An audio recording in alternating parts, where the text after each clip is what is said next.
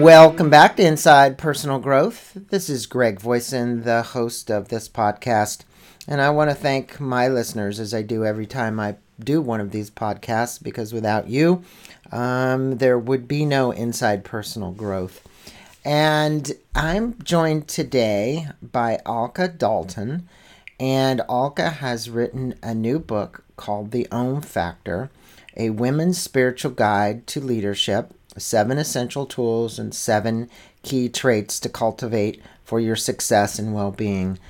Good day to you, Alta. How are you? I am well, thank you. It's so great to be here. Well, it's great to have you on Inside Personal Growth. It's great to actually share some of these tools and traits that you discuss in the book. It's really a great book. It's a good book for my listeners. It not only to just learn more about meditation, but really about how to ingrain the practice in your daily life for success as a leader. And I'd say, Alka, this applies to both men and women, even though you wrote it with a kind of twist on women. I'm going to let my listeners know just a tad bit about you. Alka Dalton is the founder and chief executive officer of TechnoLink, one of the leading technology companies in the Washington metropolitan area. They've provided information technology services, consulting services to both government and commercial clients for 15 years. In addition to her responsibilities as CEO of TechnoLink, Alta uses her passion for technology as a platform to give back. She's committed to empowering youth to explore entrepreneurship and careers in science and technology. For more information on the Om Factor, you can visit www.alkadhillon.com. She also contributes to the Huffington Post and blogs on her website, The Spiritual CEO, at www.thespiritualceo.com. Well, Alka, as I was reading this book, your story really ran deep with me because it's so similar. It's so interesting and so similar how similar it was. And I want you to tell the story. Some of my listeners already know my story, but it's this story that woke you up from a call from God. And it was the same story that woke me up, which is why I do what I do. Wow, I didn't know that about you. That's, Yep. So, yes. So my story, let's see, 19 years ago, this is quite a while ago, but 19 years ago when I was about 23 years old, my father passed away very tragically and very suddenly from a heart attack. He was not sick. Nothing was wrong with him. We had a beautiful family, my mother, my father. We had 3 daughters. I was the eldest. I am the eldest, and I have 2 younger sisters. The youngest at that time was only 16 years old. And my father was not only my father biologically, but he was truly my best friend, and also the breadwinner in the family. And at that time, it just rocked everyone because my mother was a stay-at-home mom at the time, and all the financial responsibility came upon me as the eldest. Mm-hmm. That's a lot for a 23-year-old to manage, along with navigating through the emotional devastation and fallout that happens, because it's all of us are trying to navigate through that, even to this day. You know, it never goes away, as you know, which I'm hearing that we have a similar story. So what happened was it affected me so badly physically that I was in and out of the emergency room for 30 days, and no one could figure out what was wrong with me. I mean, one day I couldn't breathe. One day I couldn't walk. One day my arm wouldn't move. One day my heart was beating so far out of my chest that the EKG was showing up that there was something wrong. But yet no one could figure out and say what was wrong with me, right, other than attributing it to deep grief and stress. And yet I still had all these responsibilities to take care of, because you cannot let the ship needs to keep sailing. I'm not gonna let that fail, right? And I just looked in the mirror one day when I was able to stand one of those days, and I said, who is this person? I didn't even know who I was. I couldn't even recognize the person in the mirror. Literally, I could not recognize that person, Yeah. that woman. And I enrolled in a yoga class that day. It was a little bit later on in that day. I'll never forget that day. I grew up with being around meditation my entire life. I want to say that, okay? But I never, ever practiced it. I would see my father on the banks of the Potomac River meditating every time we would go for a walk or a jog. I grew up in Mount Vernon in Virginia. And I would look and think that that was crazy. I went into that yoga class, did the yoga. At the end of the yoga, guess what? There was a meditation. And that meditation just reconnected me. And I will tell you, I went every day for 2 weeks. And after 2 weeks, I never set foot in another emergency room after that. And it connected me to myself. It's so similar that it's canny. My father died of a heart attack.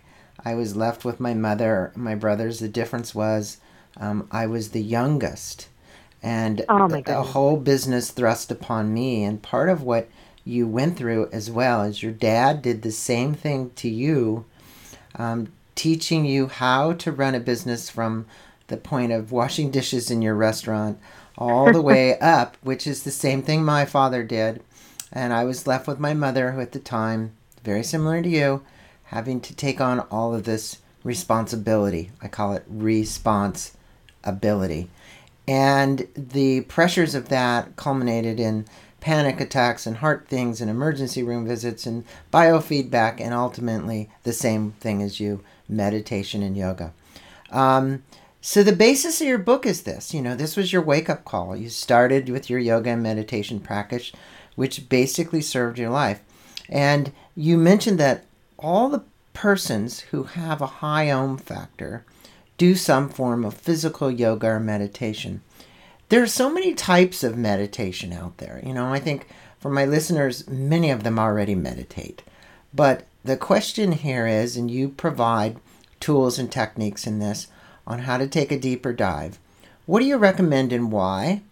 You obviously use mantras, you use beads, you've got all kinds of things in the books. But let's just talk about the type of meditation and why you think it's, might be the best.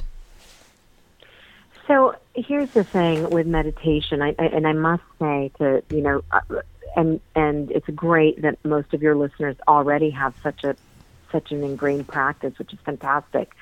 But the thing is, for people that do or people that don't, still everybody thinks about meditation as this daunting thing that, I don't have time for. Even people that have a practice of meditation say that, I fit it in when I can. I'll do it when I can, and I try to do it every day. I really do.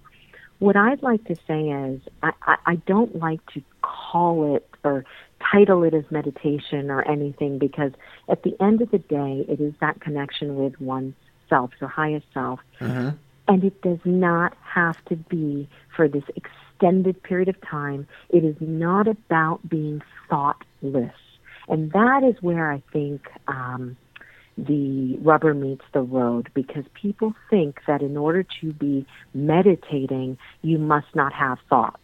You're a human being. You're going to have thoughts that come, thoughts that go. Mm-hmm. What happens is that it's the space, as we all know, between thought A and thought B that increases as you practice meditation, per se meditation. What I do daily is that I do this daily. I sit and I simply, and I happen to sit on the floor. You can obviously sit on a chair, but I sit and with my palms open and my eyes closed, I simply, very simply observe my breath. And that's it. Mm-hmm. I do not manipulate it. I don't judge it. I don't do anything about that. The thoughts come, the thoughts go. My practice has grown over 19 years to be longer than the 2 minutes that I recommend for people that haven't done it before. Right. Right. Right. However, However, what I would encourage and what I have learned is that it does not matter how long you do it, it is how consistent you are with the practice, because it's that feeling of stillness that we've all experienced, all the listeners have experienced this feeling once. That feeling of stillness that you are left with, and every interaction that you, an encounter that you have after that is greeted with that same place of stillness. And that is what manifests into your success, in my opinion. That is what has served me. Well, one of the things that you talk about, obviously you just spoke about, was those periods of time between thoughts. I mean, the whole concept of meditation is to actually remove as many of those thoughts that are coming in, because they're bombarding us at the speed at which people move today all the time. Just speak about the mantra during a meditation, and you sent your book with these mala beads to keep count. Do you believe that this is an important element? I mean, I thought that was a great little thing. It's right on the front of your book. There's 108 beads in there.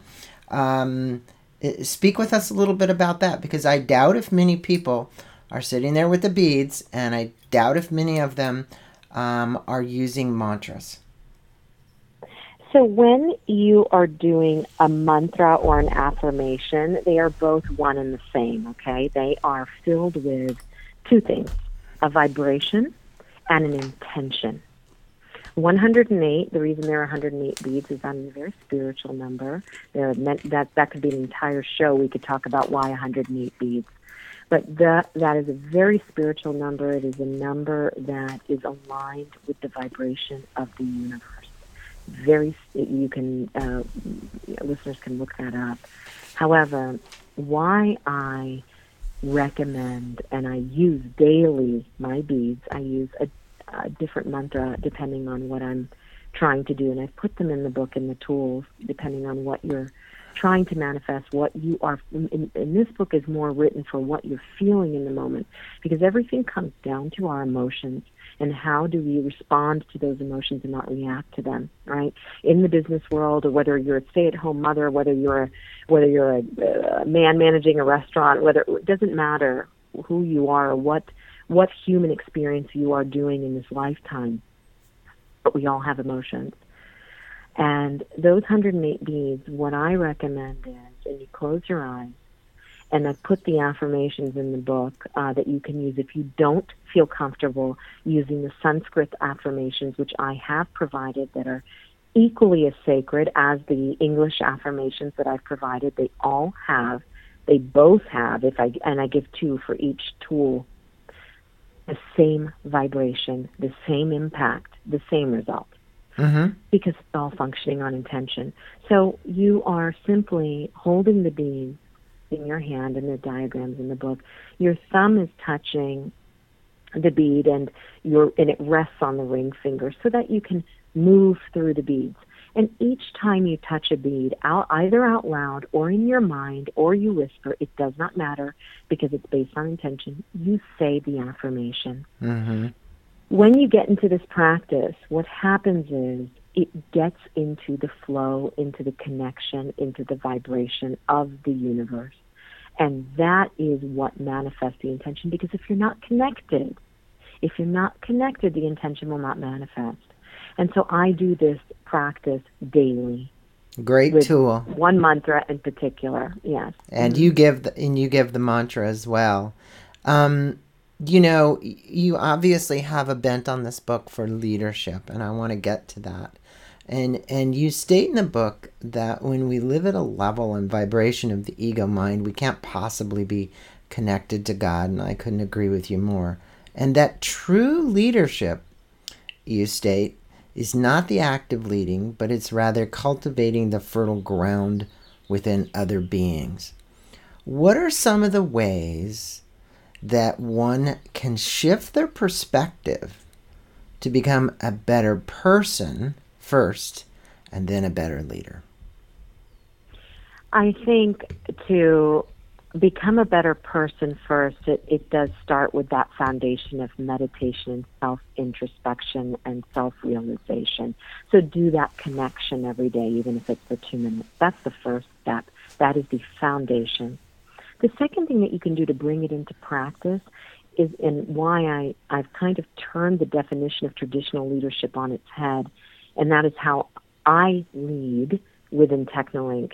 It is not leading by example, right? It is exactly by aligning your vibration with that of the person that's in front of you, because the person that's in front of you is the most important person at that moment. Aligning your vibration with that person that's in front of you and creating that collective roadmap together. That sounds great. How do you do that, right? So when somebody is in Technolink in my firm and they're sitting across from me, I don't care what it is that their particular job description is at the time, that they're the receptionist, they're a project manager, they're a programmer, they're anything, it doesn't matter. They're sitting in front of me. I never, ever, ever start the conversation where I am telling them, okay, listen, this is what we have in front of us. This is the challenge. This is the solution. Go execute.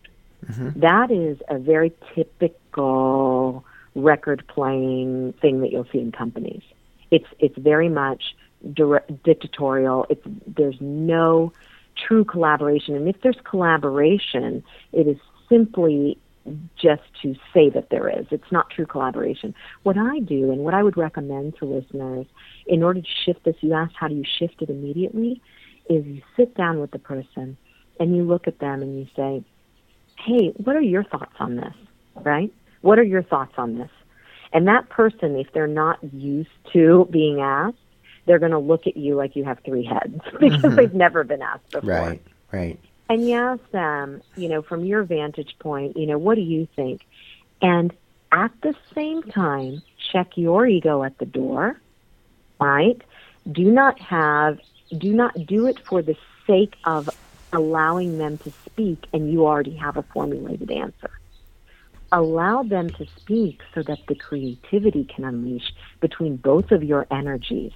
And I promise you, what is manifested for me, I have had the most creative experiences for multi-million-dollar deals come from conversations with a person that is not only 20 years younger than I am, has maybe 2 years of experience to my 19 to 20 years of experience, and those have closed those ideas, and that exchange has closed the deal. It is, as is said, you're coming from a child's mind, from a child's perspective, and you open up to the opportunity of inclusion versus what you had just mentioned was actually developing a solution. I think a lot of times in marriages, wives will say, I wasn't looking for the answer. All I wanted you to do was listen. And that's the same spot you need to be as a CEO. You need to listen and you need to be engaged. And you also need to open up that space between the two people. Now, you've developed all these tools for when you're feeling anxious, inadequate, indecisive, and there's quite a few of them. And in essence, if you could, distill the components of these tools down for our listeners, because there is one key component that's running through this. Whether you're a leader and you're indecisive, or you're feeling inadequate, or you're feeling anxious, the reality is that there's a component running through all of that.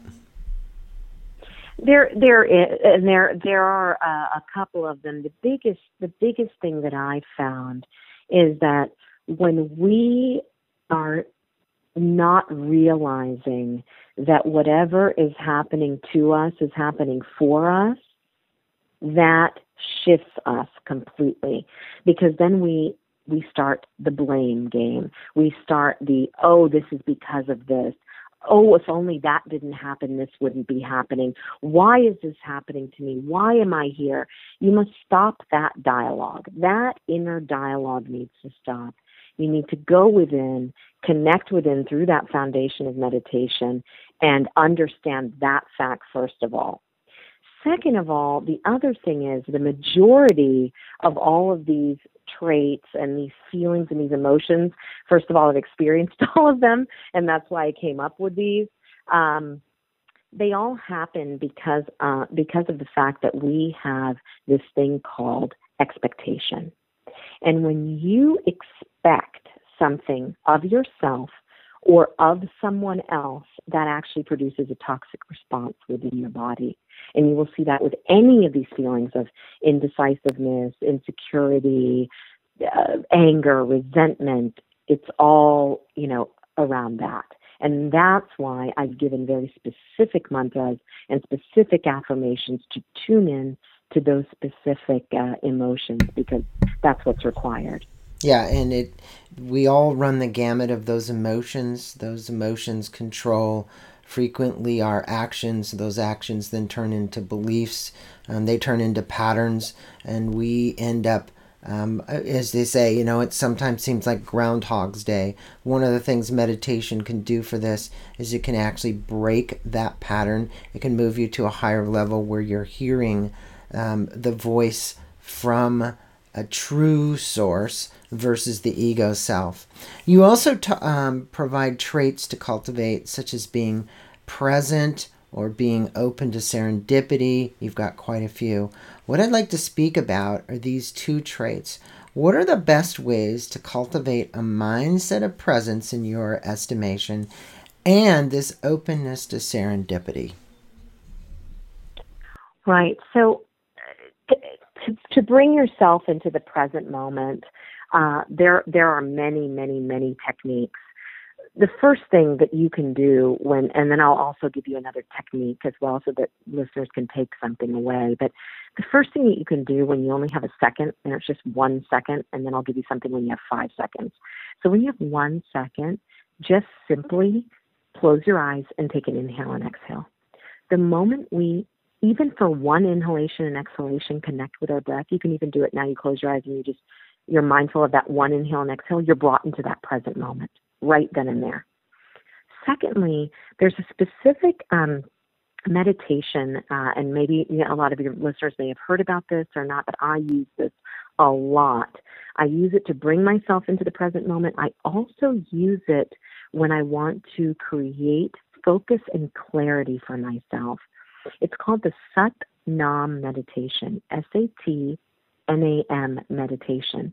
And what you are doing, you can do this where, let's say you're even on the phone with someone, because a lot of times we know we can be on the phone and that can be very stress provoking.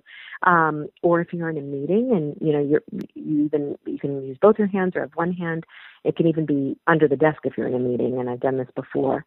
You take your thumb finger and touch it to your ring finger and say the sound either out loud or in your mind, sa.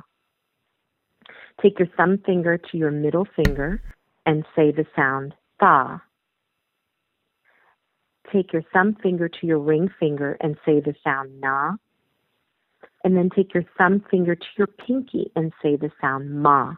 So it's sa, tha, na, ma. You are touching the tips of your fingers. I'm doing it now as we're talking.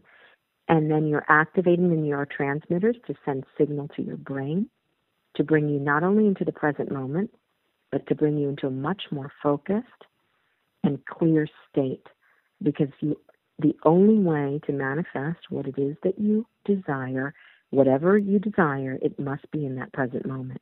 So you can do this with both hands. You can do it with one hand. It does not matter how many repetitions you do, but just do it. And you will immediately start to see your parasympathetic nervous system calming down, and you're going to see yourself being brought into that moment. So I would encourage everyone to try this.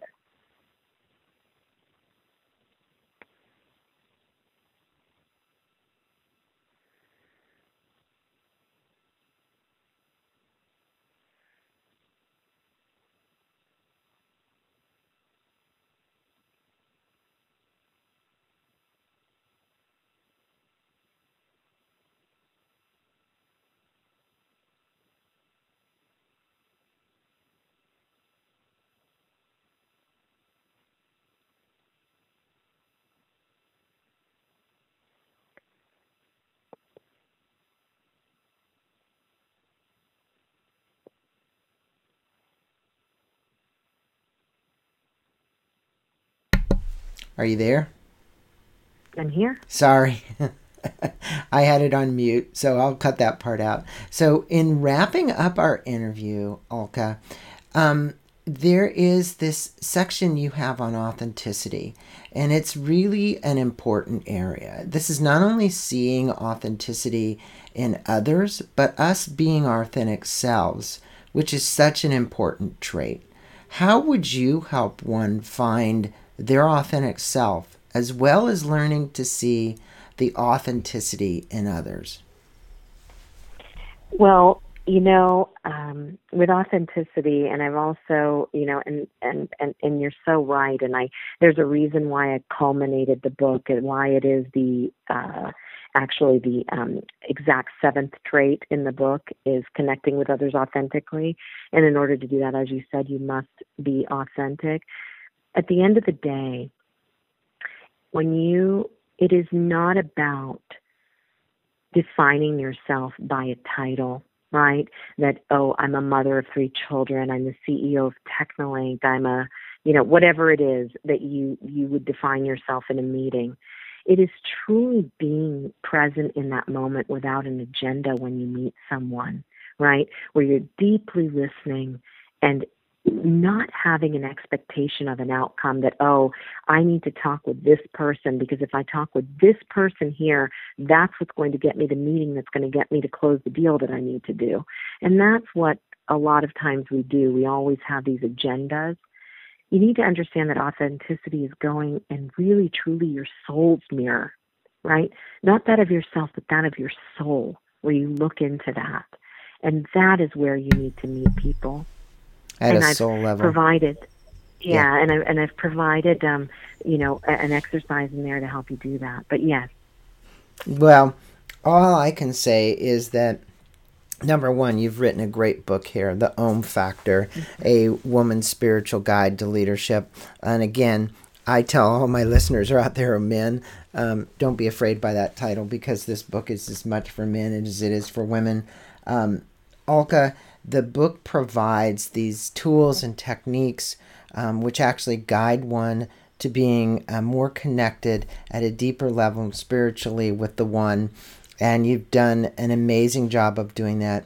I highly recommend this book to my listeners, and I appreciate you taking a few minutes of your time to explain some of the traits and tools that you've used to transform your own life, plus what you're doing to transform the lives of everybody that you meet. It's truly a blessing to meet you telephonically like this. I hope we get to meet someday soon, and thanks for being on our show.